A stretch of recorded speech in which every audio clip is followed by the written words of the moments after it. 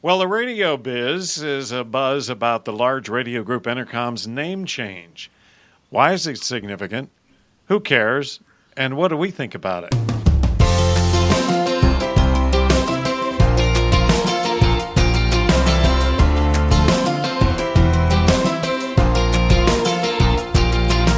I'd like to welcome you to a special edition of the audio podcast only version of Media Insultant. Entercom's name change to Odyssey has provoked a flurry of opinions, and of course, we are always ready with opinions here at the Media Insultant. I'm Jackson Weaver, along with my great co-host, Keith Samuels. We wanted to dig a little into this in this special edition of Media Insultant. So, Keith, what's the story behind Entercom's name change?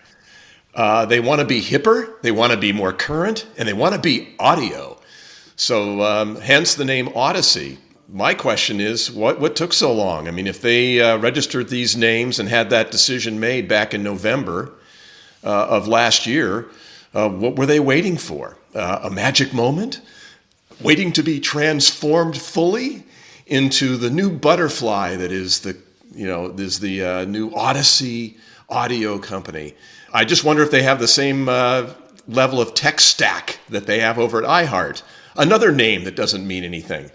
So you're not very impressed by the name Odyssey, are you? Well, I don't want to say I'm not impressed. I think the Odyssey name itself, the word is interesting to me. The word is interesting. It doesn't describe what anything is.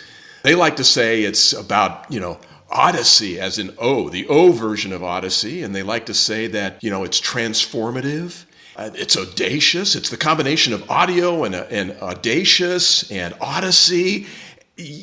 And I can see the brainstorming session going on and lights going off all over the room and people just getting really excited about it until somebody says, but what does it mean?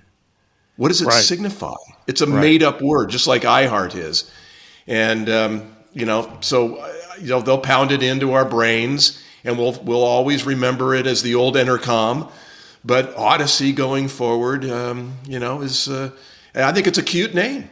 Well, it could doesn't mean anything, but I think it's cute. Yeah, and it's interesting. It could be just about anything. I mean, Odyssey could be anything from chemicals to a porn site. Well, maybe not, but Entercom only had history going for it as a name. Entercom wasn't a particularly relevant name, but then again, how relevant is a name like Tegna? How relevant is a name like Nexstar? How relevant is a name like Gannett?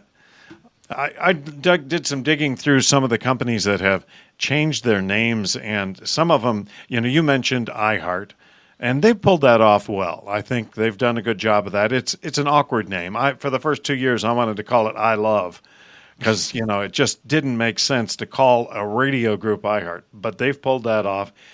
Belo and Gannett became Tegna. Again, kind of awkward. What's Tegna mean? It's just a word and is kind of an awkward word. Kentucky Fried Chicken became KFC. Okay, now that one made sense, right? Because we had colloquially referred to it as KFC. So that made a lot of sense. In its final days of death row, Radio Shack became The Shack. Okay, that one was, that one was crazy. Did you know that Amazon's original name was Relentless? I did not until you wrote that down.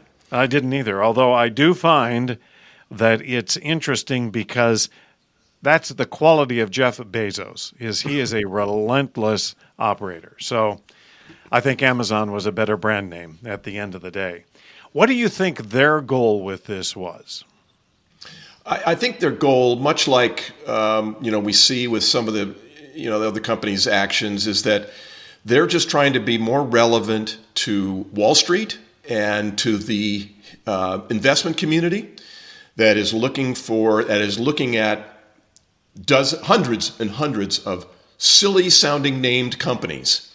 They want to get in that hip room with all of those other startups and mid-stage companies that have really cool names that don't describe in any way, shape, or form what it is they do.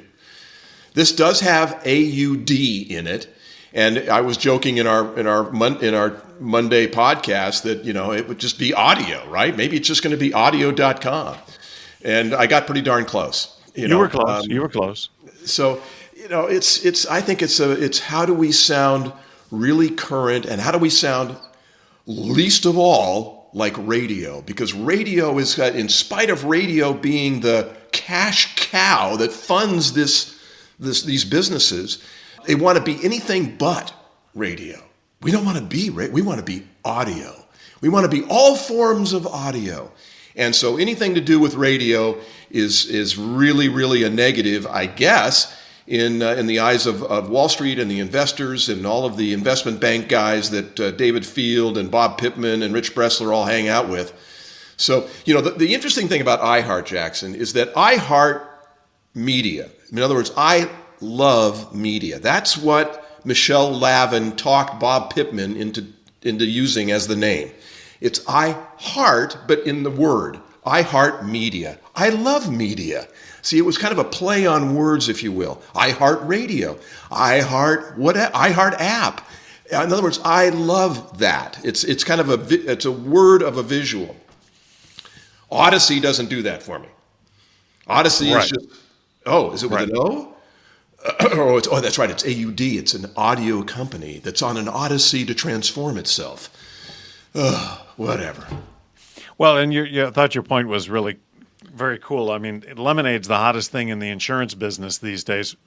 What's lemonade got to do with insurance? So, coming up with a name like Odyssey does put him in with the cool kids over in the corner and not the old guys.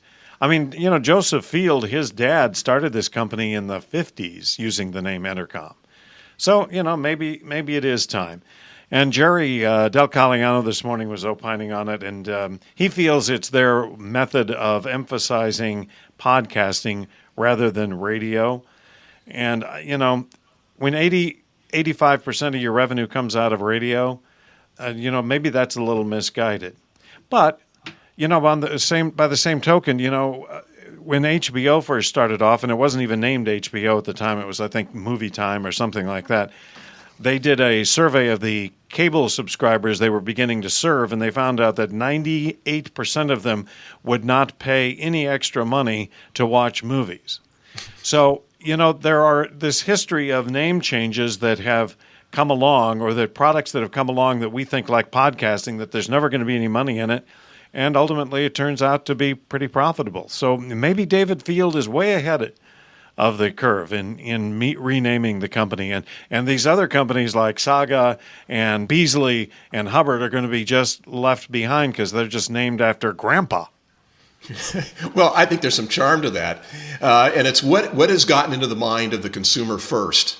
So this is going to be a massive rebranding effort. But really, these are holding companies. They're not brands. You don't think of, I'm going to go listen to Entercom.